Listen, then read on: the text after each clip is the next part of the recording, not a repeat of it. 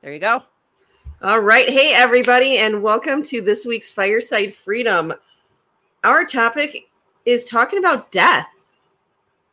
I know some people think I'm a little crazy because I actually get excited to talk about death and dying, which is why I'm super looking forward to this chat tonight. But we're going to be talking about how to normalize death and talking about it positively because it's really become very taboo and nobody talks about it anymore because it's super uncomfortable. And I don't understand why. So we're going to kind of dig into this a little bit tonight and see where we all come up with. So I've got Miss Amy, Brian, and Tim joining me tonight. How are you guys doing? Excellent. Grand. All right. So I want to start off with a quote. Now, yesterday was my uncle's funeral in Ireland. So I was up at 5 a.m. watching the live stream from the cathedral, which praise the Lord for modern technology that we can now participate in funerals halfway across the world without having to leave our beds. But the priest had some really good, some nice words that he said towards the end. And something that really stuck with me was he said that death is a part of living. It opens a door that we go through to continue on in life. And that got me really thinking, and because most people think when you die, that's the end of it. Bing, bang, boom. We're done. Like, that person's gone. What are we going to do? And you guys, it's just the beginning, and that's what we're going to talk about tonight. So my first question I got for my fellow fire starters, do you remember your first experience with death? Amy, why don't you go first? I remember the first funeral I went to. The first funeral I went to was my great-grandma's. I think I was 4 or 5 years old, and all I remember from the funeral is taking a flower out of one of the arrangements that was there because I was told to take a flower out of it, and then it was very, very cold during the funeral, and I held it close to me, and that's what I remember about the funeral. I remember my grandma passing away when I was 7, and we were expecting her to recover from something, and my father got into the car and from visiting with her and told us instead of her coming home, she had died. And it was very sudden. It was very like, oh my gosh, we thought she was coming home and she's not coming home. And so I kind of learned that very early on that death is, you're there one minute and you're not. And that was kind of how it was for me when I was very little. So. Yeah, I can go. Go ahead, Brian. Yeah. So this kind of sets the tone for where I'm coming from on this subject. But so I had a grandfather that died when I was young, like 6 or whatever, and my family kind of shielded us from it. It was kind of they told us what was going on, and I barely remember that. But then I got a job at a furniture store when I was in high school, and oddly enough, it might seem strange, but a lot of times furniture stores will own funeral homes also, the same company, same family, because they, the upholsterers made the furniture and the caskets. So it was just a natural marriage of businesses. And so when I got a job delivering furniture for the furniture store, my neighbor owned it. You also kind of did double duty in the funeral home. So setting up for funerals and breaking down and all that. But you were also kind of behind the scenes too. So my really first experience with death was walking into to set up a funeral, and my neighbor and assistant funeral director were leaning on a casket, open casket, just leaning, talking normal, just everyday conversation. And I walked in and I'm like, is that a dead guy? And they're like, yeah, why? And I'm like, well, you're just like joking around in front of they literally said he really doesn't mind. And I'm like, oh, all right. So that kind of like eased me into that. And then kind of being like, I had been through the embalming room and stuff like that because you had to go in and out different places and seeing, and it was all a very non-emotional beginning to learning about death and experience it and being around it, going to funerals for people that like you didn't know, you had no connection to because like you kind of just helped at the funeral. So it was just like really non-emotional. So that's where I've come from. And I kind of remember the person, and the death is just what it is because it happens to us all. We're all going to do it. I mean, some of us more than once. So, yeah, so that's kind of where I'm coming from. And that was my real first experience. And it lasted, a couple of years. So it was pretty ingrained right there in the puberty stage. When you said, Letty, our first experience with death, I was like, I don't think I've had like a near-death experience or anything yet. So, but I was 5, and my grandpa died. I was his best buddy, right? And it was unexpected because he was only like 63, and my mom took it like super hard at the time. But that was, you don't remember much when you're 5 years old, right? You just remember. I remember looking for some of his stuff, pulling out the drawer and finding his glass eye in a drawer one time, and scared the shit out of me because I didn't know he had a glass eye. So yeah, that's about the only memories I have of that, but that's where it started anyway. Very cool. Yeah. My first experience that I remember, I was 6, and it's when my grandpa died. And it's funny because I saw him like the week before he died, and the last thing he did to me was he screamed at me to get the fuck out of his room. So then you hear that grandpa's dead and he's your angel up in heaven. And I was like, what just happened? And then they also said, oh, we're cremating him. And I didn't understand what cremation was because 6 years old, I had been to funerals before then, but very faint memories. And they were all the open caskets and everything. So I was like, Mom and Dad, what do you mean? What is the cremation? And they said, oh, well, they take the body and they burn it. And I started screaming and crying, and my younger brother's like, what are they doing to Grandpa? And I'm like, Grandpa's gonna burn in hell? I didn't understand it. And then they had to, no, he's not going to hell. He's up in heaven, that type of thing. So it was a bit traumatic, but then after explaining it, I got to say a couple of nice things about Grandpa and what I was going to miss about him when he died. No touching my. Yeah, as far as I was gonna kick it. Go ahead, Letty. Sorry. Yeah, sorry about that. Little man walked in. Yeah, it's one of those things that when you're little, you especially with my little guy here, like, how do you explain death to a 4, 5, 6-year-old? And with my uncle passed, we've had a lot of deaths in the last couple months. So and so died. They're an angel up in heaven, and with Uncle Sil, he's now your new guardian angel, and explaining it to him. So he woke up when I was crying at the end of the funeral as I watched my aunts and cousins walk the casket out. Or no, they had a coffin, not a casket. As they walked the coffin out, and he looks at me sleepily. Mama, why are you crying? And I was like, oh, I just said goodbye to Uncle Sylvester at his funeral. Oh, it's okay, Mama. He's in heaven, and you still have me. I'm like, oh my God, kid, like, you're killing me. But yeah, well, I guess that leads me to my next question. What was your most recent death experience, guys? Let's start with Tim this time. Sure. So it's hard to tell death stories and not be a little bit dark, so we'll try not to. But I think it's kind of weird. I thought about this when she asked, but my gramps died when I was 5 and never really had to deal with it for about another 30 years, which is kind of weird as an adult, right? So then all of a sudden in like 4 years, I lost a 15-year-old cousin, and then an aunt, and then another cousin. And so it was like bam, bam, bam. And, the aunt was kind of expected, but when you have one cousin who's my age and one who is half my age, that one was the hardest by a mile. 15 years, was he 15? He wasn't driving yet. He was either 14 or 15 at the time. And it was an absolute, just complete accident. I remember the night. It's one of those things that always sticks with you because it's like an emotional shock to the system, and you kind of deal with it.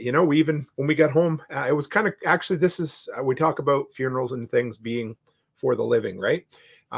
So are gravestones, markers, because it's a place of memorial for you, right? And when we went back to Nova Scotia at Christmas time, I was kind of cool. I got to take my twin daughters around, and we got to see Grampy Cook, Nanny Cook, Grampy Como, and Cousin Keith. And I took them and I got to introduce them to them. They never met them before, but I got to introduce them to them. So that's all we can do, right? And yeah, so it was neat. But yeah, that was kind of the most recent one for me, for sure. Brian. Oh, never mind, Amy. All I'm right. kidding this night, sorry. No, that's fine. The most recent death I think that I dealt with was my grandpa.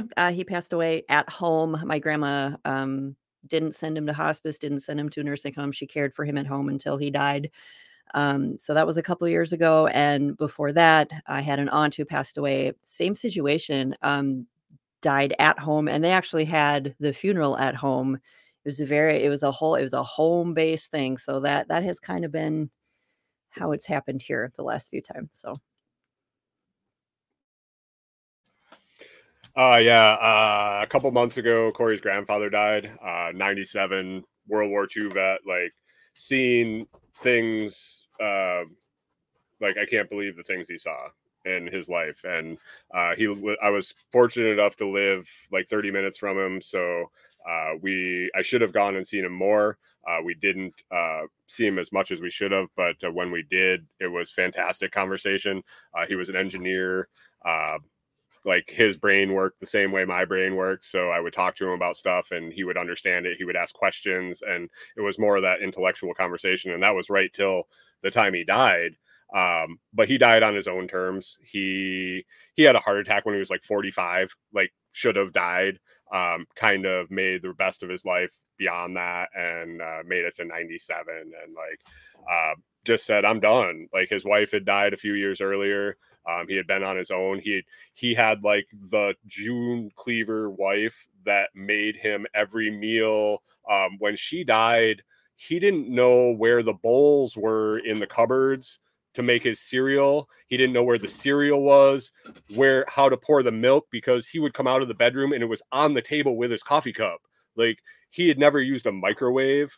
So we're like teaching him how to live on his own. And he like wanted to. And, but anyway, when he got sick and he had like congestive heart failure and stuff. So we went in the hospital. They kind of did some stuff with him. He was starting to get better. And he's like, went to a nursing home to get better. And then he started getting worse. And he's like, yeah, don't send me back to the hospital. I'm done. Like, I'm good. And so he called all his kids. His 4 kids made it up and they were in the room with him. And he's like saying goodbye. And he lays down and goes to sleep. And he sleeps for like 2 hours and his stats are going. And all of a sudden he wakes up and he sits up and he goes, am I still here? And they're like, yeah. And he goes, damn it. And he lays back down. And he got better for a few days and then passed away peacefully. And on his own terms, said, nope, I'm done. I'm good. Made it. Seen enough.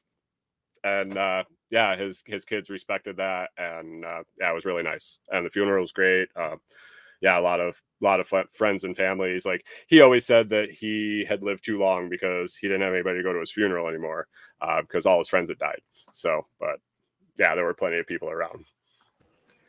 I love that. I can see the jumping up of why am I still here? I thought I was going that, and that's going to be a story you guys are going to be telling for a long time too, because it sticks out and it's not a typical death story that you hear nowadays, because most people die in the hospital. Most people die where it's sterile and white and just, I know for me, that's not the way I want to go. My husband and I always joke that we're either going to die in our sleep or we're going to go out in a blaze of glory. I'd prefer to be super old and die in my sleep than the blaze of glory when I'm younger, but we'll deal with that when the time comes. But why do you guys think that death has just become so sterile and impersonal and just frankly taboo to even think about, let alone talk about?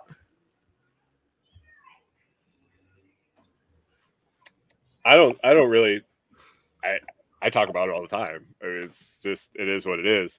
I don't really subscribe to the whole religion thing or heaven or hell. I just kind of live a pretty moral life, a kind of code that I think is appropriate. If there's something after, I'm not trying to guess what it is. And I'm not trying to live to a code that I don't know for sure. Like, I'm kind of a cut and dry binary ones and zeros type of guy. So if I can't definitively know what's going to happen and I have to follow rules. So I just kind of live life. So death is what it is. Like, when it's over, it's over. If I go on, or my spirit goes on, like, yeah, I've felt spirit kind of like I've felt people after they were gone. So like, I don't know. So I don't pretend to know or profess about it. So I talk about all of it. Like, if somebody dies, and it really depends on the situation and the circumstances around it, about how you talk about it and how in depth you get about it. But yeah, I don't really think that it's taboo in my life. Maybe it is. Maybe I talk to people about it and they're like, "Whoa, what are you doing?" But I'm really, really kind of cut and dried about and straightforward about everything. I think it's just part of who I am. So, yeah, I don't see the issue with talking about it. I think for some people it's impersonal and sterile because they don't know how to deal with it, and it's easiest to deal with it when you're at an arm's length. But I guess I when I think about it, I don't think of a lot of people dealing with it that way. I think, if anything, I think death has become more dramatic. I think that it's a very dramatic thing now, and I don't know if that's because we have movies and books that make this big da-da thing, that we have to, it's like a dramatic thing. And I also think, like, we've monetized death, it's turned into a business. And so that's a whole other way to think about it that makes it very, very complicated. So, I mean, your approach to it, I suppose, is just where you are in life. But yeah, I mean, like Brian, we talk about it all the time at our house. It's not taboo. It's just, there's probably a lot of reasons for that at our house. But yeah, just depends where you are. We're going to go down the rabbit hole of the funeral home system.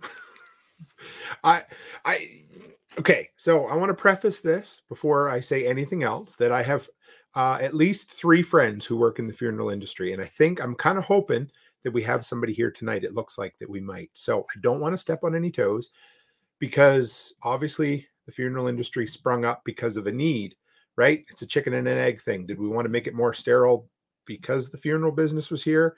Or did the funeral business show up because we want to make it more sterile, distant, and official, right? So I don't know. All I can say is, when I die, I told Becky, throw me in a cardboard box and burn me. That's really what I want, because I don't want to burden them with $10,000 worth of unnecessary debt, right?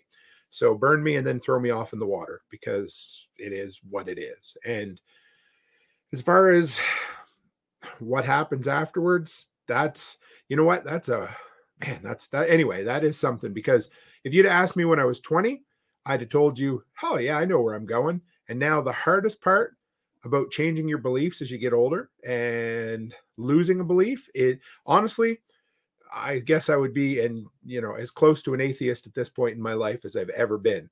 And that is probably, and I've talked to a lot of people who have gone from faith to atheism, and that is the hardest thing to wrap your head around. It if anything, it lights a fire under your ass and motivates you to get a lot of shit done in your lifetime. Because I don't know, as far as I'm concerned, probably when I die, my body decomposes and energy transfers into the ground, because energy never disappears, right? So in that sense, sure. But I don't have a fucking clue what happens afterwards. And that, does that give you a little pause of concern? Sure. And then, everyone else is like, see, you should just stay a believer, because no, you can't do that. That's like saying, all of a sudden I woke up and realized that the sky was blue, and they're like, just go back to believing the sky is black. It's fine, or red or green or whatever. Right. You can't have one and the other. And that's where we're at, and doesn't make it easy. Doesn't make it, I don't even know how to put it, but that honestly is the biggest part of letting faith go, was not knowing, or maybe knowing. I guess knowing what I think happens afterwards kind of sucks, but it is what did I don't know if it's some people say it's the Vikings, some people say it was Banksy, whoever, but they said, you die once when you breathe your last breath, and you die the second time when the last person who knows you passed away. So leave a memory, right? But yeah. Hey, Tim. I got a blue pill. If you take it, you'll go back to sleep and forget all this happened. If I got a red pill, if you take it, we'll see how far the rabbit hole goes. It's true, right? And I don't want to, because like, I know in our communities, there's a lot of people of faith, and that's cool. And my entire extended family is very much evangelical Christian, and that's okay. And, if you, like I said, if you'd have thought, even at 22, I might have figured I knew exactly what I know. And now I know what I know now. So yeah, you can't, that's the problem is once you know something, you can't unknow it. And just because it comes with shitty circumstances doesn't mean, well, just believe you'll be all right. And the more you learn, the more questions you ask. Absolutely. Right. It's unreal. And it just spirals from there. Yeah. And I definitely, it consumes me on a daily basis. Yeah. And I don't want this to be a bash religion. I don't want it to be a bash the funeral home industry. I just want it to be a conversation, because it's something that I have to learn to accept and live with as well every day. And I don't think about it every day, but when I do, it's like, okay. I have no problem with religion. I have no problem with anybody who believes in religion. You got to believe in something. It's just a matter of what it is. I mean, I could have a religion where I worship this cheap box of sweet tarts. And I mean, what makes a God, really, when you think about it? So in my college years, I went to a school, and I had a lot of Jewish friends. I had a lot of Catholic friends. I had some Hindu and some Sikh friends. I went to all these different places of worship with them and saw all these different churches and all these different ceremonies and places of worship. And one thing stuck out to me was they're all the same. So who's right and who's wrong? And if I can just live by a moral code of my own, why do I have to follow anybody else's rules? So that's what I learned. Yeah, that's I know this is about death, but that was like, you brought that up, and it's like, it's not against any religion. It's just kind of what kind of flows with what you accumulate over the years and what you see, I think. But yeah, whatever floats your boat, man. Like, that's my deal. You do you, I do me, and we're all happy. So as long as you don't screw with me. The only thing I know for sure is I don't have a sweet fucking clue what happens afterwards. Right. So I never will until it happens, and then I won't know because it'll have happened. Yeah. And I won't be able to come back and tell you, and nobody else has. Right. So there we are. Bingo. And if anybody says they know, they're full of shit. Sorry. And I don't mean that in a bad way, because I mean, nobody's come back. I mean, yes, maybe tarot card or Ouija boards and all that stuff. Maybe somebody has communicated with the dead. I don't know. How can you prove it? But yeah, nobody's really come back and explained the whole system to me and let me know what's going on. So still waiting for that. If that happens, maybe I'll change my mind. So cool. You ever know? Sorry, my nanny. Sorry, it's okay. My nanny in Ireland, she always told my dad and my aunts that when she died, if she could come back, she would come back and tap him on the shoulder. So when she died, both of my aunts and my dad were sitting there. They're like, we're going to see if we're going to tap on the shoulder.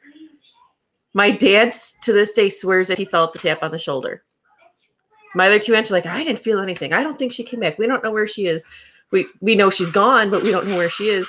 But my dad maintains it. He said, that tells me that Nani gave me her foresight for when somebody dies. And I looked at him like, what do you mean your foresight when somebody dies?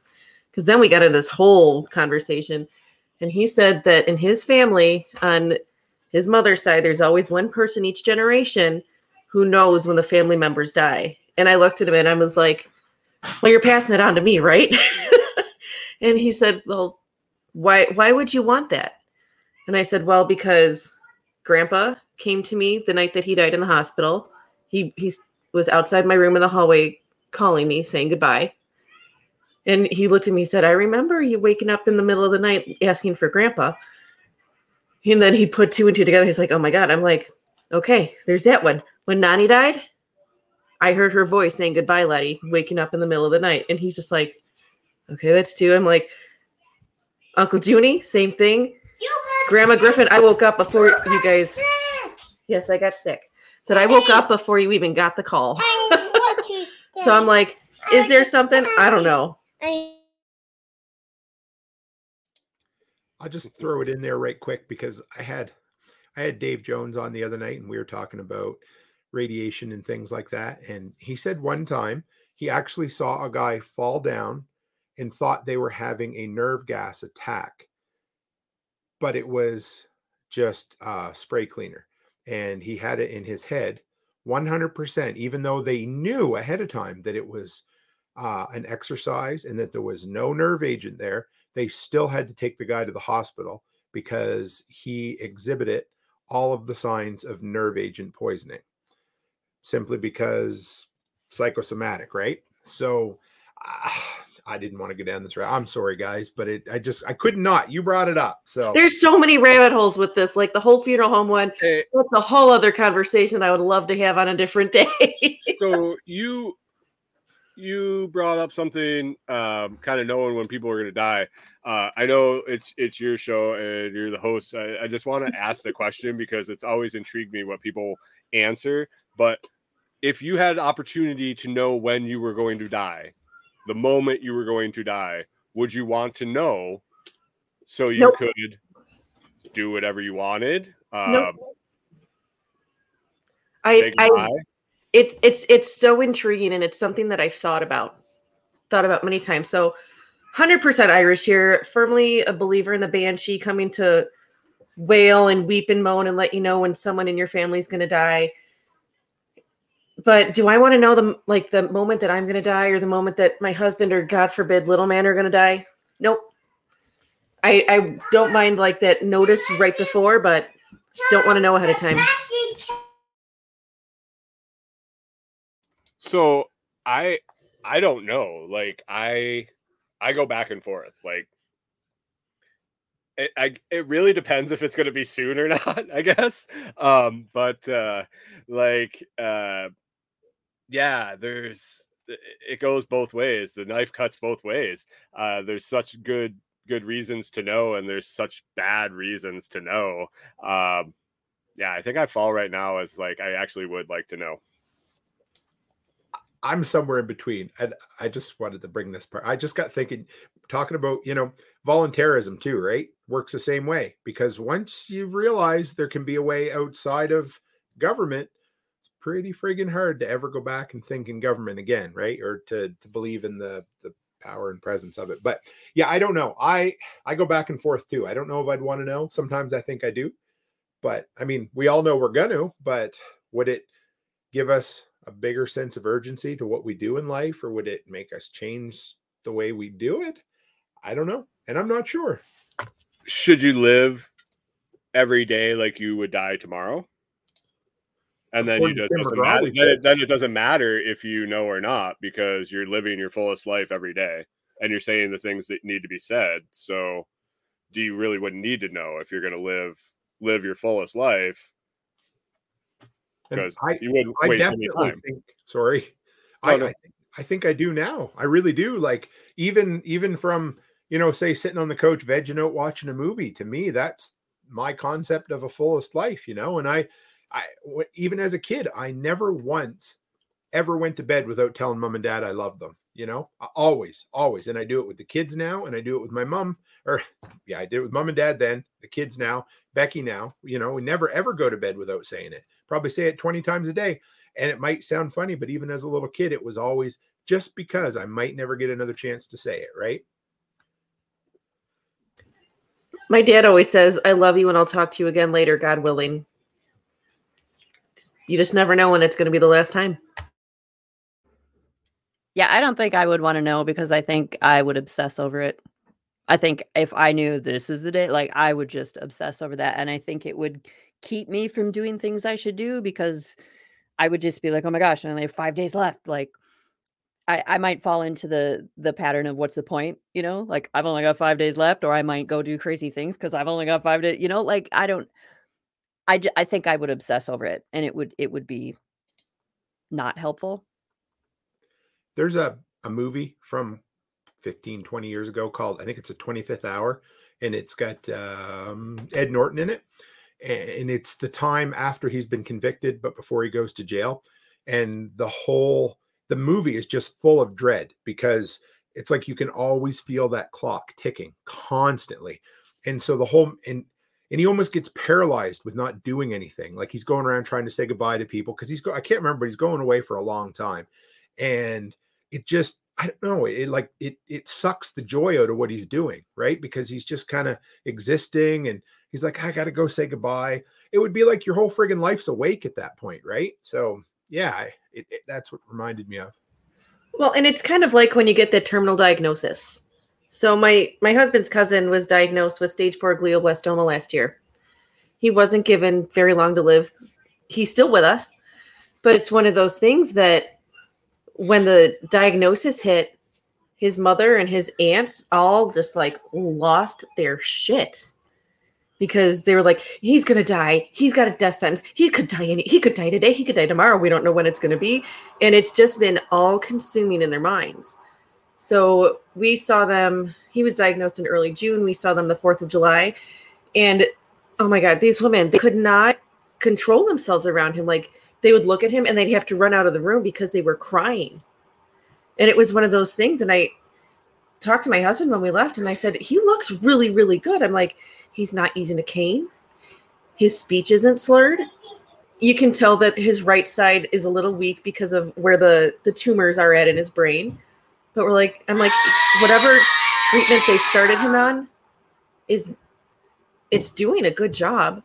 And then we didn't see him until Thanksgiving. And at Thanksgiving, he had been on the steroids. He had been on chemo and radiation, and he was all swollen. And again, we saw it. Like they were all just freaking out. And my mother-in-law pulled us aside. You're not going to like it when you see him. He's gotten very yellow. And I'm sitting there thinking, okay, well, yellow, usually sign of liver failure. Okay, so this is a stage that we're at right now. But again, it was one of those things where he was so uncomfortable being around his mother and his aunts and their cousin because they looked at him as a living corpse as opposed to somebody. So go ahead. I'll be right there. Go get ready. So it was one of those things that how do you deal with it when there's someone that you love who is dying? How do you make it so that you're not obsessing and making them uncomfortable? You guys have any answers for that? I'll go. Or is that yeah? So the Cook family on my dad's side, he comes from 9. Well, him plus 8 other brothers and sisters. Everything in that family, we've always dealt with things through humor. It's always jokes, right? And when the 6 oldest cousin boys, when dad's father died, my grandfather, we were carrying him in the casket and we were pretending to drop him, and we were laughing and because that's exactly what he would have done. I mean, he lived till he was, I don't know, he's in his early 80s.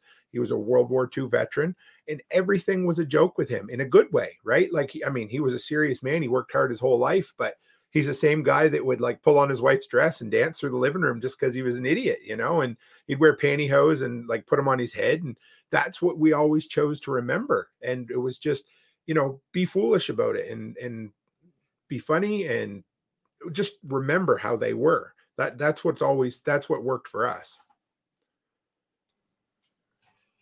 Go ahead, Brian. I mean, so she was talking about kind of dealing with knowing someone's going to die or a terminal diagnosis. Yeah. I just kind of, we're all going to die, man. We all got a terminal diagnosis. I think Michael said it in the comments there. We all have a death sentence. So why should I treat anybody different? Like I could die tomorrow. Like I leave every day. I drive for a living. I drive around to gas stations all over the state of Minnesota. I'm on the road. Like I got my van last February and it just hit 50,000 miles. So I drove 50,000 miles last year on the roads in Minnesota. And have you seen the drivers? Like literally, I take my life into my hands every day. So I don't count on coming home. Like I want to, and that's the plan, but like, I don't know. So when I leave in the morning, that might be the last time I see my wife. So I just make sure that I express everything I want to her before I go. So if I'm going to deal with someone that has a terminal illness and they have a date they're going to die, well, I mean, good man, So I don't. let's just talk. Let's hang out like we normally do. Let's help you live your fullest life until you're done. If you're sick and you can't do a lot, man, what can I do for you? Can we like hang out, play video games? Can I grab you a pizza? Whatever, to just be normal. Like, let the guy be normal. Yeah, exactly what Brian says. Like, what do you need? If you've got a terminal diagnosis and whatever, you've got a month, you've got 6 months, you've got a year, what do you need? Like that, let's live until you die, and that should be what we're all doing, whether you've got your official terminal diagnosis or you don't know if you're, gonna walk out of your house tomorrow and get a tree's gonna fall on you, you just don't know what's gonna happen. So when I was in college, she didn't have a terminal illness. She didn't have a terminal diagnosis. She did, really. When I was in college, I met a girl. It was never really a romantic thing. It was just a friend thing. But she was a heroin addict, and she was open about it. And she talked to me and confided in me, and we just talked, and we were friends. I met her. I was a bartender. She was a customer, and we just started talking. And she really confided in me because I listened to her. But it was my job to listen to her at that point. And she told me that her family had just kind of shunned her, that she didn't want to quit heroin. She had been to rehab like 5 times and she's never going to stop. She just wants to do it. And so I became her friend. Like, I knew she was going to die. Like, it was obvious that she was going to die. She was going to do heroin until she died. That was the point of the whole thing. She didn't want to live anymore, but I didn't try to talk her out of it. I didn't try to comfort her about it. I just was there for her. Like, we hung out, we did shit, whatever. And I found her when she died, and it was okay because I knew that's where she wanted to be. And I knew that's where she needed to end up, and it was never going to change because she tried to change and she didn't want to. But I kind of dealing with her would be the same way I would deal with somebody with a terminal illness, is just help them, like, be there for them. They know what they need. So. And I think the hardest part about that for so many people is that they make it about them, and I can't lose you. I don't want to lose you. And how am I going to live if I bury my son or my nephew or my mother or whoever, Nate had a great quote there that we just popped up from Zero Hedge, and it's on a long enough timeline, the survival rate for everyone drops to 0. And he said that stuck with him. And that's the first thing I ever noticed about the Zero Hedge website was that line. I'm like, hey, like, that's a really good, like, life motto. But, when you have that terminal illness or that date, you get 6 to 8 months to live. That's usually when most people start preparing themselves and their family for their ultimate demises. But for my family, we've always known what everybody's death plans. I have a Google sheet that I've shared with our family, and everyone actually has a page on there to put all their information in and all that stuff. But do you guys have preparations? Like, do you know if you want to be buried, cremated, where it's going to be, if you want a memorial, or, hey, just buy a round at the bar on me or anything like that? And have you discussed it with the people that need to know? We've chatted about it. We probably, we talk, we joke about it a little bit. It's still a topic you hate to talk about, even though you do. We have life insurance, which to me, I guess that's the ultimate death prep, if you can have it, is to make sure your family will have money if you die. And other than that, like, all kidding aside, I've told her before, if I ever end up in a home and I'm in, like, like I heard somebody say the other day, it was an elderly lady. It was a really cool quote. And she said, you know what? There are things worse than death. And I thought, man, that's actually kind of cool, because the idea was that, I had an old operator. He was 52. He ran the oil rig that I worked on, or the co-rod rig. And he had a massive stroke, and he ended up spending about 6 years in a wheelchair wearing a football helmet or hockey helmet because he couldn't do anything, completely locked in. And I always told Becky, I said, push me off a wharf or shoot me in the head if that ever happens to me. I have no interest in being that way. And I mean it. Like, I literally do. And also, other than that, again, cardboard box and cremation, whatever's the cheapest. And not because we couldn't afford a funeral, but because I don't want to spend the money on a funeral. Use it for something else. Go take a trip or find yourself another husband or something. But yeah, no, she wouldn't do that to me, but whatever. Oh, I got everybody laughing. Nobody wants to talk. Go ahead, Brian. Yeah, I've communicated to Corey. She's communicated it to me. Burn me up, man. Like, put me wherever. It don't matter. Like, dust to dust. So, if something happened to her, she feels the same about her. I would probably keep some a little bit, and the rest I'd probably take to some places that she thought were nice, and so she can kind of be there. And yeah, as far as funeral, whatever, I don't give a shit. I'm not going. So, yeah, do what you want. Like, it's not for me. Like, I mean, if it doesn't really, I think Ken and I talked about this on my interview with him this weekend. It was kind of a purpose to life. I want to kind of just leave it out there now. So I'm recording content. I'm talking about the shit I've done for the last 8 years.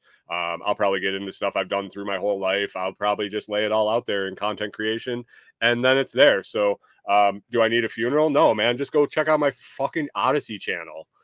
Like, yeah, that was me. So rock and roll. Did you guys see Ken's comment? He says, "Stick me in the ground and plant a tree on top of me." That's awesome. There are places, natural burial grounds, and there are now conservancy burial grounds, which is actually where we're going to go, where it's a burial ground. Everything has to be natural. So you're wrapped in a shroud or just like a woven reed box or a very plain box, put in the ground, no embalming. They will bury cremated remains, but they have to be in a cardboard box, no plastic. And you're buried with the trees, and they want to keep it as natural as possible. So, I mean, Ken, look for something like that if that's really what you want to do. That also started a big fight with my family, too. What do you mean you're not going to a cemetery? It was like, it's... Mix me in with the cat litter. It'll save Becky $2, What was it? The Big Lebowski? Just put me in a coffee can, take me out, throw me in the ocean. So this quote here with the funeral isn't about you, it's about closure. That's true. A lot of people do need closure. And I know my husband asked me, he's like, so your family funerals, like, you don't have people like throwing themselves at the caskets and weeping and wailing? And I looked at him like, nope, that's not my thing. And he kind of looked at me because that's what he's experienced in his family. So I was like, okay, well, that's them. They're trying to find their closure. I said, and you have to remember, everyone grieves differently. Stop it right now. Get in there and watch your show. Oh my God, I'm so sorry. I thought I muted that. Yeah. Hey, I mean, if you need to deal with that, I can speak to Nate's comment over there with his ashes going into into shot shells. That's awesome. Yeah, I got a bunch of buddies that did that with their hunting dogs. So like they spend all this time with their hunting dogs for years in the blind, 8-10 years, and they got to put the dog down, so they get it cremated and loaded into duck loads, and then hunt with them the next season, and they get to hunt one last time with their best friends. So yeah, that's a cool thing. Like, I don't know if they do human remains. That gets kind of sketchy when with federal regulations and polluting waterlands. But so, if you are reloading in your basement, for sure. Like, to say that it's all what needs to go in there, that the powder is powder. I'd be selling them only for novelty trusted and not for use in the act of hunting or killing someone. So. Or something. Sorry, not killing anyone. I don't want to kill anyone with this shotgun shell. Ken has a good one, too. He wants his wife to tie him up and sink him in the lake. So in 50 years, when they find the body, they have a big murder mystery. I love it. That's awesome. I know my man always says that he wants a Viking funeral and put him on the barge and float him out and burn him. And I had to, unfortunately, show him that doesn't work. It doesn't actually cremate you. It doesn't get hot enough. If you don't believe me, there's an awesome YouTube channel out there called, oh my God, I can't even think of her name. Some mortician. There's this mortician channel, and she talks about Like one of her episodes talked about the Viking funeral and why it doesn't actually work. So I love it, but the Viking funerals do love the murder mystery though. I think it was Hunter S. Thompson. He had his ashes put into fireworks, and Johnny Depp blew them off for him. I always thought that's classic Hunter S. Thompson style right there. Who was it? Timothy Leary got shot into space. Shot his ashes into space. Dude, that dude's a trip. Like literally a trip. Read his books. Nice. Yeah, and now I got to tell you guys, like this conversation we're having right here about the fun ways that we want to be remembered when we die, I can't have this conversation with most people outside of my family because everybody else gets so uptight. I mean, we had a death on my husband's side of the family 2 weeks ago, and his mother had stopped by and told us, and then she took little man out for lunch. So while he was gone, I sit down, I'm like, hey, babe, we're getting your death plans done today. And he's like, all right, I love this. So we got it all done, and we told her, and she thought we were crazy. I had this thought just while she was talking there as well. I was thinking, we haven't really talked a whole lot about solutions. And then I'm like, you know what? Just the fact that we're talking about this is a solution. And I was like, oh, this is fucking crazy. This is awesome. Because I'm like, a while back, I know when Letty and I first started talking about this, I remember mentioning, like, we don't talk about death a whole hell of a lot as in the preparedness field. We talk about being prepared for everything else. But just the fact that we're having this open conversation where death is the topic, I think we're succeeding. Oh, absolutely, 100%. Because when you're preparing, you prepare to live. You prepare to survive whatever's thrown at you, whatever natural event or economic hardship hits you. You don't prepare to die. I mean, like I said, as of right now, we got our plans. We started a fight with my parents because, like I said, we're not going to the cemetery. We're going to the Conservancy burial area, and it's beautiful. It looks over the Mississippi and gorgeous. But they're all like, but you're not going to be in consecrated ground. And I was like, I want to be wrapped in a shroud and put under a tree the next day. Like, I don't want this whole keep me out a couple days. Like in Ireland, you're buried 4 days after you die. That's how it is.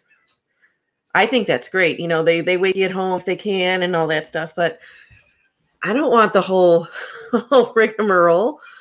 But when we told them our plans, they weren't happy. But again, it was, but you guys have plans. And now we know if something were to happen, what they are. And because I have a Google Doc, it's shared with everyone in my family. Who cares what they think, though? Yeah, I told them I'm really like, no, I mean, it's none of their business. Really, just their concern is, well, where are we going to visit you? And I'm like, oh, I'll have a marker. Don't worry, you can go to the marker and visit, but we can't leave flowers. I'm like, nope. It's like I'm allergic to most flowers, so don't leave me flowers anyway.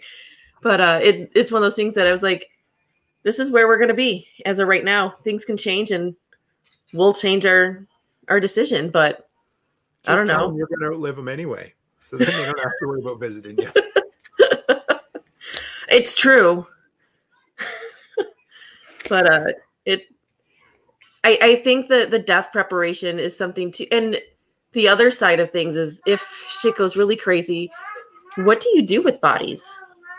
Because people are like, where do I put a body? What do we do if shit goes crazy and we don't have the systems we have now?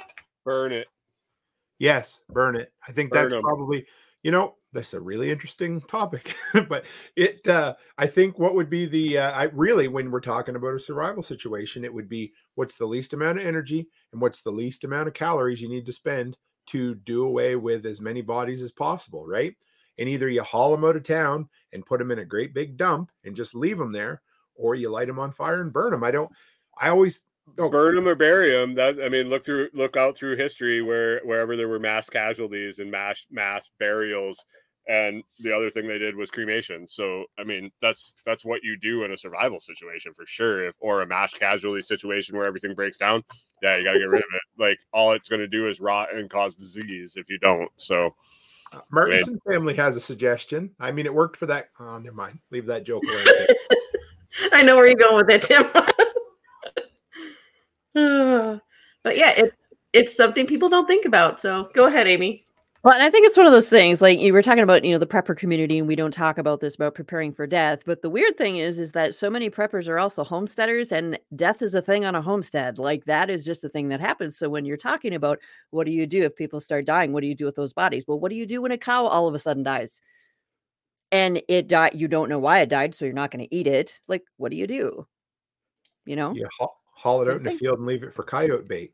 What? But you can't, always do that with. There's not enough coyotes to do the mass casualties. There's a nice coyote Right. to do the deer guts or the deer carcass or the CWD deer.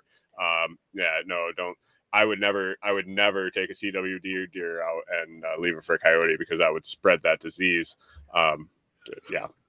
Middle of winter, what do you do? But yeah, it's a sanitary issue. That's what it comes down to. It's cut and dried. I know it's your family. I know it's your loved ones, but like in a situation like that, it's all about not spreading disease. So just get it done. Yeah, that's we were talking about that a while ago about survival caches. 6 months of the year, maybe more like 8 months of the year, a survival cache doesn't mean shit in Alberta. You can't dig the ground if you wanted to. And it's the same with burying a body up here. I mean, at least 6 months of the year, there's no way a human without mechanical aid is ever going. I mean, there's a reason why they keep them in the morgue until the spring. It's just not going to happen. So I think first off, minus 40, you don't have to worry about a whole lot of diseases spreading anyway. And, you're worried about survival at that point. But yeah, burn them or bury them, I guess. And it's always in when you watch those post-apocalyptic shows, the ones that get burned tend to be the ones that people don't care about. I don't mean that in a bad way, but they're either the bad guys or a body they found somewhere. And the people that get buried it's like a symbol to them. They're willing to put in the work to put them below the ground. And because I don't know if any of you guys have ever dug a grave before. I haven't, but I knew a guy who used to, and it was an all-day affair. There was 2 guys, and it was all day to dig by hand because you couldn't get any machinery in there. And I know, of course, that's 6 feet deep or whatever, but usually in the movies it's a foot or 2. But still, like that would be a lot of work, and you're already hungry and malnourished and lacking calories. Yeah, I got these big dogs I deal with. So I had German Shepherds that were both over 100 pounds. Now I got these big St. Bernards, and I always buried my pets when I was a kid. And I mean, that's what you did. Like you took your cat or your dog or whatever, and you dug a hole and you buried it. When we moved up here, actually, before we moved up here, we had a cat that died like literally during the sale of the house and everything. We asked her parents if we could freeze it in their freezer, and then we wanted to bury it on the farm with us because we were going to start a little pet cemetery because we're going to be here forever, which that didn't turn out real good. But anyway, so we bury the cat out there. I do that. I dig the hole. I'm like, Jesus Christ, that's a lot of work just for this cat. It was fat. I mean, it was a fat cat. It was like 28 pounds. It was like literally fat. But anyway, so then I come back to the house and I got this weird look on my face. I'm looking at the dog and I'm like, holy shit, that dog's like over 100 pounds. How the hell am I going to dig that hole? I'll be crying the whole time. Be like digging this hole for like 3 days, crying. I'm like, I couldn't imagine doing like a full grown human. Like we ended up cremating the dogs and like doing stuff with their ashes. But yeah, like, holy shit, like a guy my size, I'm like, how do you bury that guy? That's a lot of work. Holy crap. I mean, like you're tall, Tim. I'm 6'5", 250 pounds. Like, so you're doing 6'5". You got to angle in. So you got to start like 8 feet wide by like 3 feet wide and go 6 feet deep. That's a big ass hole. Hey, Brian, you got a tractor? I just read the whole 10-book Going Home series, and they use the tractor. I was just throw me to the pigs, man. Throw me to Jim, the pigs. best series ever. Thank you so much. But yeah, they use the tractor to dig those graves or whatever they could find that had a scoop or a bucket. Use that to dig the grave because it makes it so much easier. Like, yeah, so yeah, digging that hole for that dog. That was like called off at that point. I'm like, nope, no more pet cemetery. Screw that. We cremated all of our dogs. So my parents have 3 Rottweiler boxes of ashes And I'm always like, so what exactly are we going to do with these? And my dad says, oh, well, we're going to mix them with my ashes when I die, and they're going to be buried with me. I'm like, we just had Go this for it, Dad. conversation.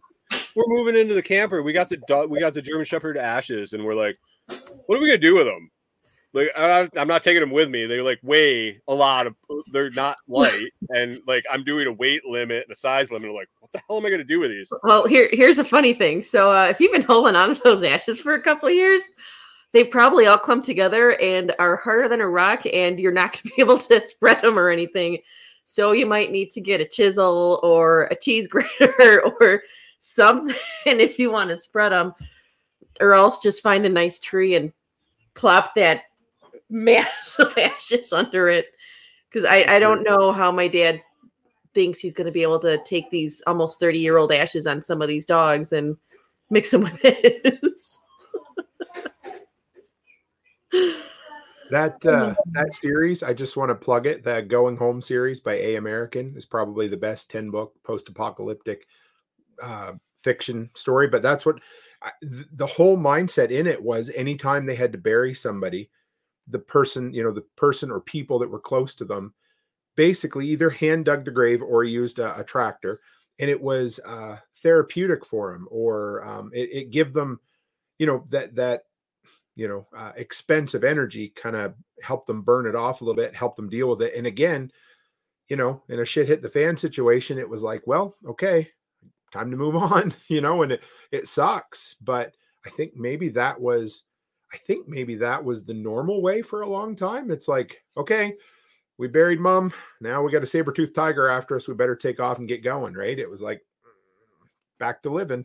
And I think that's a reasonably positive way to do it. I think too that it helps you work out your grief, because everyone talks about the 5 stages of grief and everything. And it was funny because I was recommended some books this weekend, because like I said, I've always had this almost morbid curiosity and interest in death. A couple years ago when I decided to stay home, I thought, hey, maybe I'll go to school to be a mortician. That would be kind of fun. And then I realized it'd be like a year-long full-time thing, and I didn't want to be away from my 1-year-old. So death doula maybe in the future. I don't know. That's another one that you're taken away for potentially days at a time. But when I was looking over the 5 stages of grief, just to refresh myself, it was one of those things that I was looking at, and okay, everybody grieves differently. So you approach each of those stages differently. And I think that if we were actually to go out there and be the ones digging these graves, I think we'd all approach our grief so much differently than we currently do. It doesn't matter how you deal with death anyway, but seeing some people who just get so overly emotional and distraught and everything, I think it would make it more real for them almost, if you think about it, because some people they don't want to accept it. And I think that's why, the denial phase. But I don't know. I like the idea of exerting the energy and digging some graves now. Not that I plan on anybody dying anytime soon. I mean, the 5 stages of grief and everything. I don't know. I think I got one of these spectrum disorders. I don't know, but I look at things way different than people. And when death comes around, I'm never sad. I mean, I'm not going to see the person again, but the last time I saw them, I hopefully had a decent interaction with them, and I remembered the times I've seen them. Now I can't say what I would do if my spouse died. Like if Corey died, I'd be devastated, but I'd want to kind of be alone, and I'd want to just think about her. And I don't know necessarily if I'd be sad, because I've already come to the conclusion that, one of us is going to die first. One of us is going to die. It could be tomorrow. It could be 20 years from now. It could be 40 years from now, but I don't want to ever regret anything. So we say what needs to be said every day. We don't hold anything back. We're honest with each other. If we're mad, like anything, like we talked about this in the strong relationships. And I think that with my spouse makes, if there was a tragic death, I mean, I don't even know how old she is. I'm probably going to get in trouble for this, but I mean, she's in her late 30s somewhere. What? I don't even know what year it is, so and it's not surprised I don't know how old she is because I'd have Brian's going to be dead tomorrow, by the way, guys. So it's been nice knowing him. Like I don't keep track. It doesn't matter. It's like 2022. Yeah, it's 36. Yeah, 36. Got it. She's shaking her head over here. But anyway, if like she died tomorrow, I would be devastated. But I would have known that everything that needed to be said till the last time I spoke to her, it was said. So there wasn't anything I never regretted I didn't say to her, and I can move on with the memories I've had with her, and I know she would want me to move on and be happy in my life. So if she wanted me to be happy, how am I sad because she's gone? Like I have to honor her by doing what she wanted, really. So she wants me to be happy. That's her goal in life, and that's my goal in life for her, is for her to be happy. So I tell her the same thing. If something happens to me, figure out how to be happy and don't dwell on the fact that I'm gone. So I mean, that's kind of how we live. And then as far as it gets further away from your nuclear family, it gets less and less and less weighing on me, just because there's less interaction. And like Corey's my life, and everything outside of it is exponentially degrees less. So that's where I am and how I deal with it. Yeah, Nikki Toes here. She liked your point on how couples really die together, and it's true. You don't hear people talk about that. You only hear about this couple was married for 70 years and he died and then she died a few hours later of like holding his hand, or they died within minutes of each other. It doesn't happen like that. And it's something I know that my man and I have talked about. Like he's like, I don't want to go on without you. I'm like, I don't want to go on without you, but one of us is going to die first, so we're going to have to be, the other one's going to have to be strong. And, it could be split seconds apart if you set it up right. But technically one will be before the other one. You got a point there, Brian. But, it comes down to like just different strategies for dealing with your grief and getting over death. And I know like we've all kind of talked about different ways that we've handled it, but how can you help somebody who's struggling with their grief?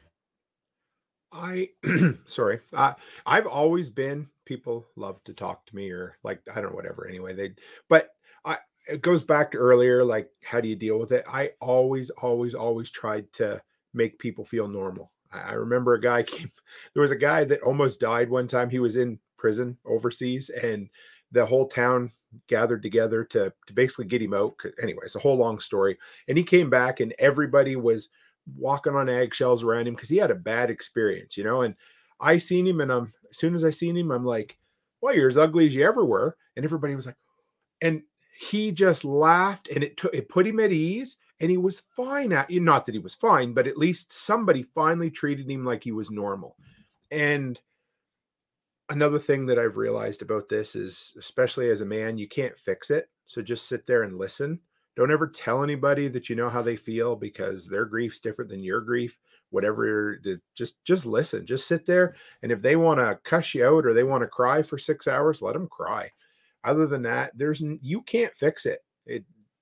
Like my dad said, it's time. Time's the only thing that can at least dull it and numb it. And you just sit there, and some people go through it quicker than other people. And yeah, that's all you can do is listen, treat them normally, and maybe bring them a casserole. It's a hot dish. Oh yeah, you guys have that weird vocabulary. It's a casserole. That's adopted vocabulary, because we called it casserole where I grew up, and then I moved here and it was like hot dish. I'm like, what the fuck is a hot dish? It's a hot dish. It's a casserole, and it's called funeral potatoes, guys. But yeah, anyway, I've always been like super awkward at funerals. Like I'm the guy that walks up and is like, I don't know what to say, because I don't want to say the same thing the last 40 people asked you, like, how are you doing? How is everything going? Like, really? Do you need me to say it too? And so we were actually talking about the questions for this show, and I was discussing it with Corey, and I was like, so she went through like, was it like 4 funerals in a year? It was like, and it was weird. It was like old people and young people and sudden deaths and all this. And this was when she was in her teens. So she went to a lot of funerals. And so I'm like, so what do you do about funerals? Like, I don't know what to say to people. Like, I'm just like, and she goes, how are you doing other than this? Is what she asked the people in like a receiving line is, how are you do? How's everything other than this? Or what are you up to other than this? Like, get their mind off it for a second. Like, people dwell on it and just can't get away from it, and they're consumed by it. So maybe give them a little break for a second and just talk to them about normal shit. My mom went to a funeral one time a few years ago, and they went in, and the guy at the door, he asked how they knew him or whatever. And my mom was so nervous. She said, I'm with the bride's family. And she was so goddamn embarrassed for years. And we've never, ever let her forget that. Like, but you know what? Everybody laughed. And, you know, poor mom, she felt a little bit bad about it. But I wanted to throw this other thing out there before we're talking about, you know, Corey dealing with it as a teen. And maybe Amy can chime in on this too, but talking to kids about death or letting kids deal with it. Because I remember, like Brian, you're talking, now when somebody dies, you're an adult, you kind of know, okay, they're dead, they're gone. But when I was a teenager, my dad got really sick and he almost died. And I remember it was one of the most difficult things to process. And I was a teenage guy. I didn't, you know what I mean? I blame myself, just stupid things, right? And I know that's got to be hard. And that's a tough topic, is talking to your kids about death and dying too. I would say that it's there actually haven't been a lot of deaths in our family since you know, my there was a couple deaths when my kids were very little, you know, but there haven't been a lot of them. I mean, especially that my kids have been close to, so they haven't dealt with that close family member death.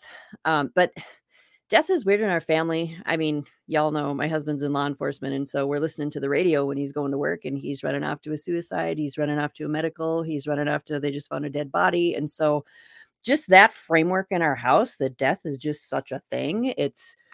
I think it just makes our house very different. But I think in dealing with death, whether you're talking to an adult or a kid, and my kids are older now, but everybody grieves in a different way. And I think you have to figure out how you grieve. And I think maybe the first death you go through, you're like, oh, what am I supposed to do? You know, like you're trying to figure it out. And maybe the more you deal with it, the more you figure out what your process is. And I guess what I would want my kids to understand, and anybody else, is that everybody deals with it different, and you have to let them deal with it and go through the process that they go through.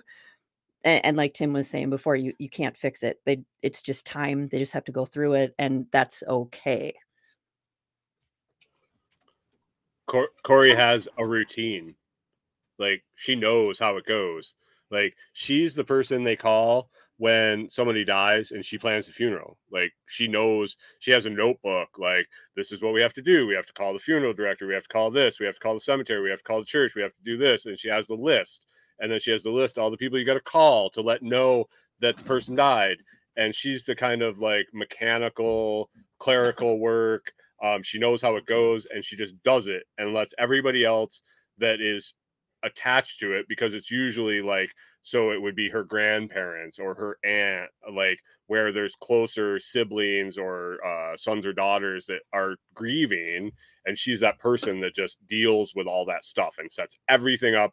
And then she goes to the funeral, makes everything done, pays the checks. Like, they usually just give her the checkbook to write all the checks for everything.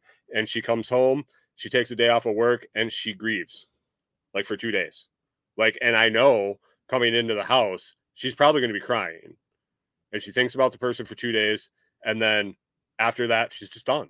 Like, now it's all happy thoughts. Like, I've had my sadness, I've let go of this person, and now it's all happy thoughts. And I'm just thinking about their life and all the stuff they accomplished, or the fun times we had, or, you know, the shitty stuff we did, or whatever.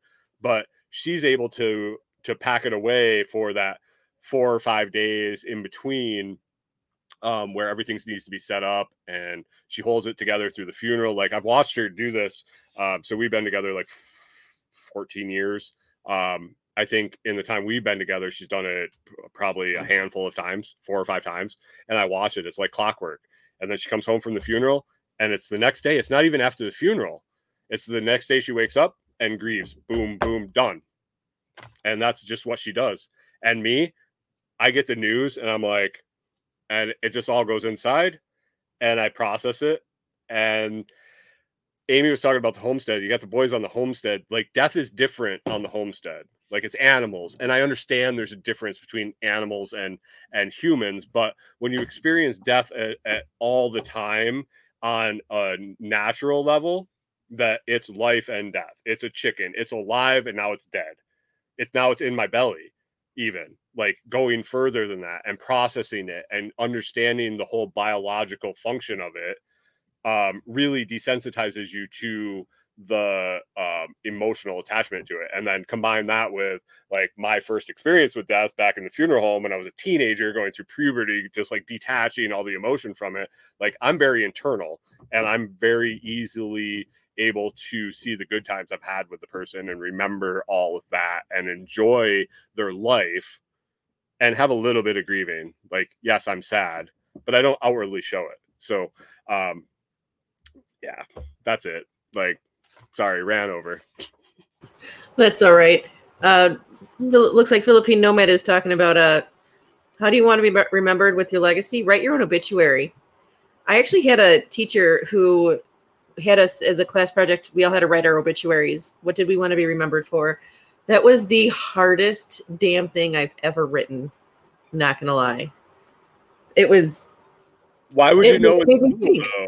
Like, that's the problem. They're asking you to know what you want to do with your life in school.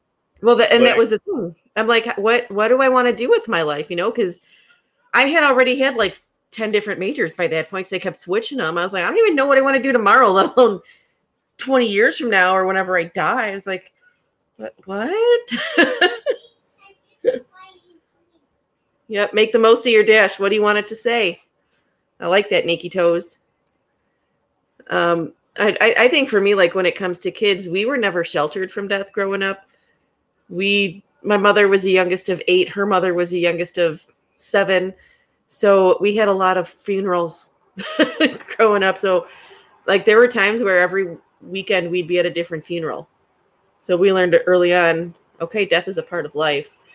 And with little man, he went to three funerals in his first year. And I know I had a lot of friends who were like, why would you bring a baby to a funeral? I'm like, why not? Like, it's about life and death. You know, we're celebrating the person who died. And then you hear my 3-month-old in the back of the church crying.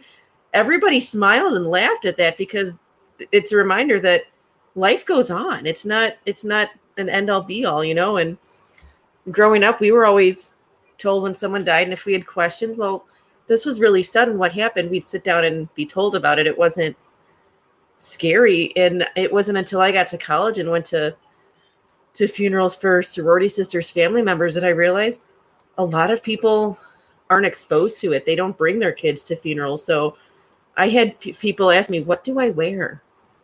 You know, what do you say? What am I supposed to do?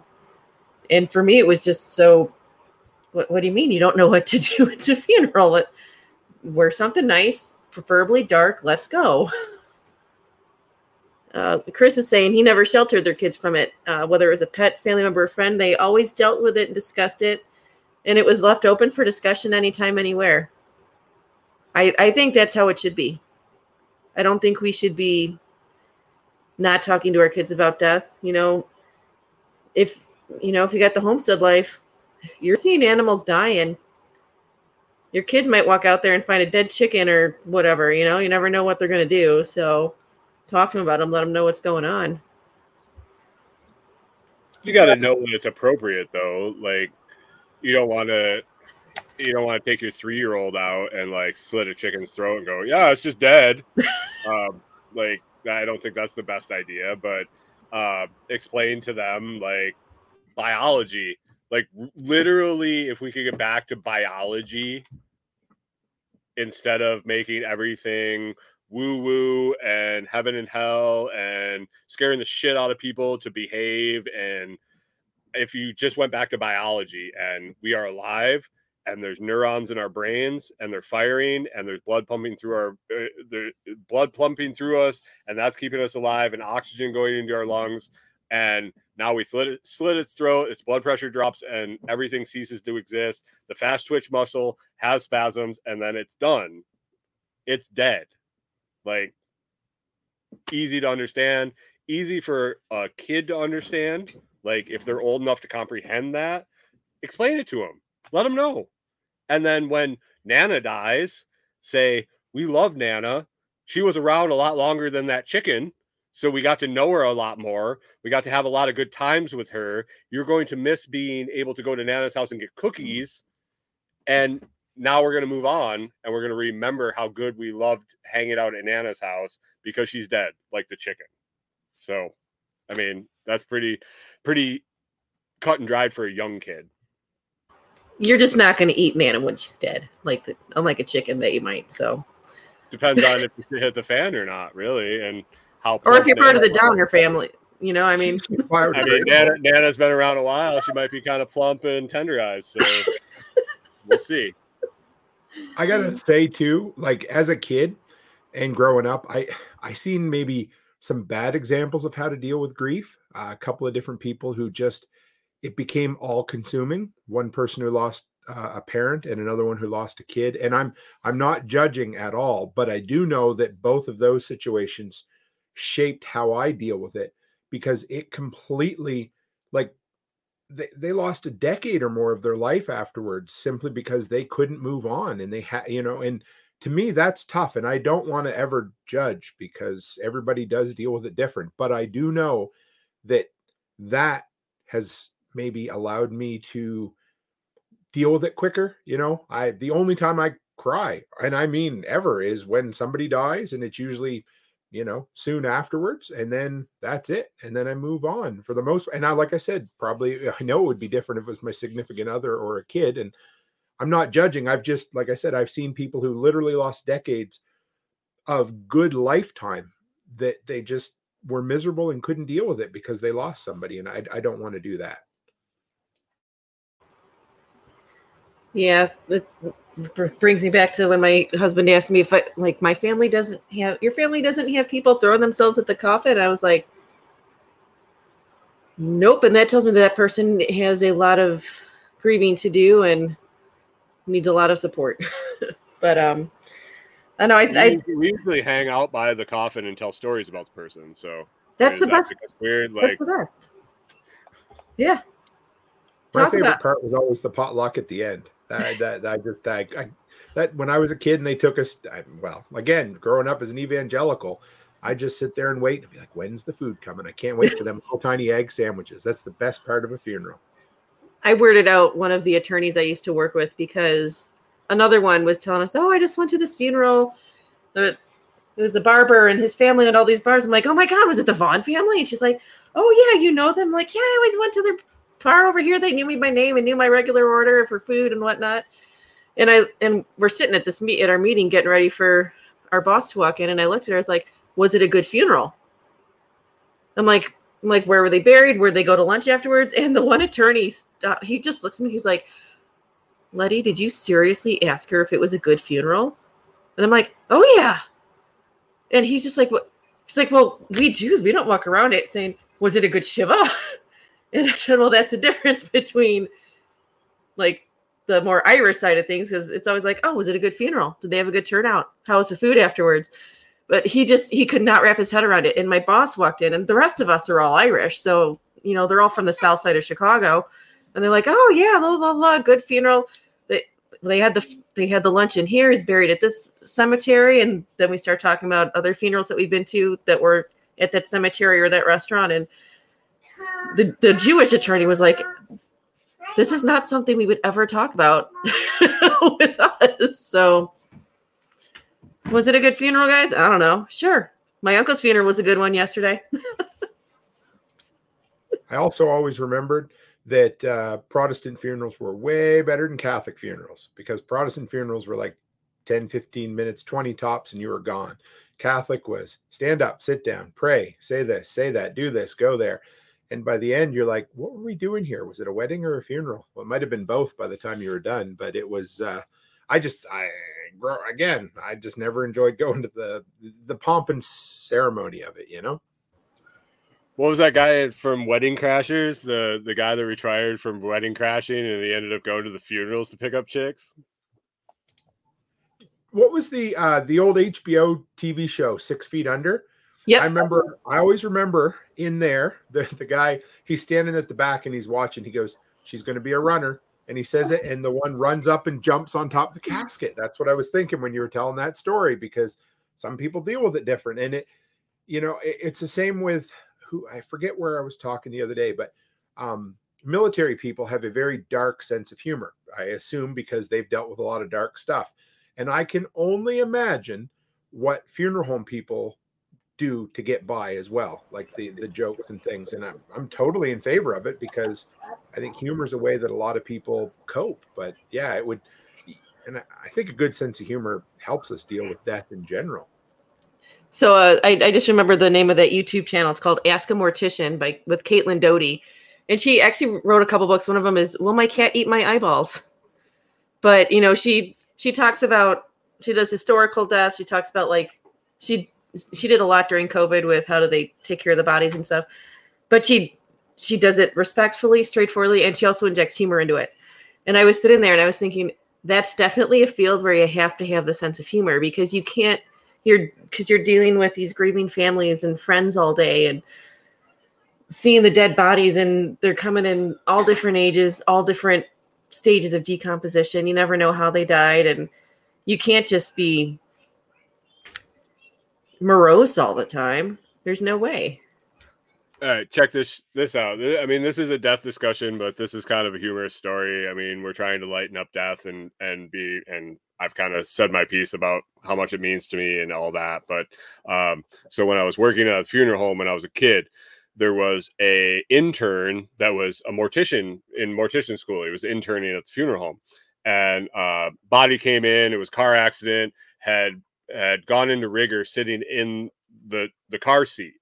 And so the paramedics came, they put him on the gurney, strapped him down, brought him to the funeral home. They put him on the table, and he comes in and he is starting to prep the body for the autopsy or the embalming.